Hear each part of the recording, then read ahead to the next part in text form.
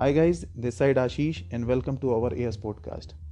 In our today's session, we are going to discuss about RBI's second tranche to boost up the Indian economy's liquidity. As we all know, Reserve Bank of India recently announced a second tranche of liquidity boost for the nation economy with a 25 basis point reverse repo cut and taking it to 3.75% from 4%. This move has taken to allow banks to lend more. A TLTRO, that is targeted long-term repo operations of rupees 50,000 crores specifically targeted NBFCs has been announced. It also announced relaxation of asset classification norms. Those accounts that have availed the moratorium facility, the period of moratorium will be excluded from the 90-day NPA classification norms of the RBI. RBI had also announced moratorium of 3 months for term loans, but a lot of NBFCs were struggling to meet their obligations as moratorium norms were being interpreted differently by different banks. So here, now let's have a look on major announcement of Reserve Bank of India in this second tranche of liquidity boost. Firstly, we will discuss on liquidity measures, that is TLTRO 2.02. A second tranche of TLTRO worth rupees 50,000 crores has been announced, specifically targeted at the NBFC sector. Around 50% of it should go into the investment grade papers of smaller NBFC's investment should be made within 1 month. Exposures not to be reckoned under the large exposures framework. In terms of reverse repo cut, amount under reverse repo window is at rupees 6.9 lakh crores as on April 15. To encourage banks to deploy these funds for lending purpose, the RBI reduced reverse repo by 25 bps from 4% to 3.75%.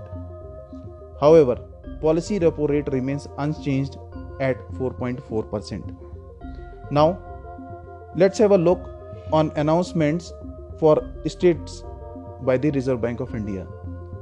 States has been demanding more funds to fight COVID-19 pandemics since long time. In this regards, the Reserve Bank of India has increased the limit under way and means advances for states to avail short-term funds to 60% of existing limit. This will help states to avail more funds to fight the COVID-19 pandemics and plan their borrowings in a better way. In this announcement, Reserve Bank of India has announced so many liquidity norms for banks and financial institutions. The liquidity coverage ratio has been brought down to 80% from 100% earlier. This will be restored in phases by April 2021, however, RBI said. Banks shall not make any dividend payments until further orders. The RBI also announced measures to boost up liquidity of financial institutions like NABARD, SIDBI and NHB. A special refinance facility of rupees 50,000 crores to meet sectoral credit requirements has been announced for them. This includes 25,000 crores to NABARD for refinancing RRBs, cooperative banks and microfinance institutions, rupees 15,000 crores to SIDBI and rupees 10,000 crores to National Housing Bank NHB for a support housing finance companies. Loans given by NBFCs to realty firms will hold similar benefit as given by scheduled commercial banks. In terms of NPA classification, accounts granted moratorium NPA norms of 90-day relaxed. The period of moratorium will be excluded from the 90-day classification norms of NPAs for those accounts which have availed the moratorium facility.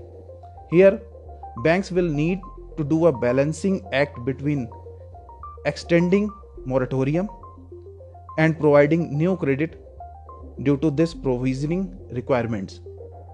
RBI's prime objectives in all these announcements is to maintain adequate liquidity in the system, facilitate credit flows, ease financial stress and enable a smooth functioning of market in the Indian economy.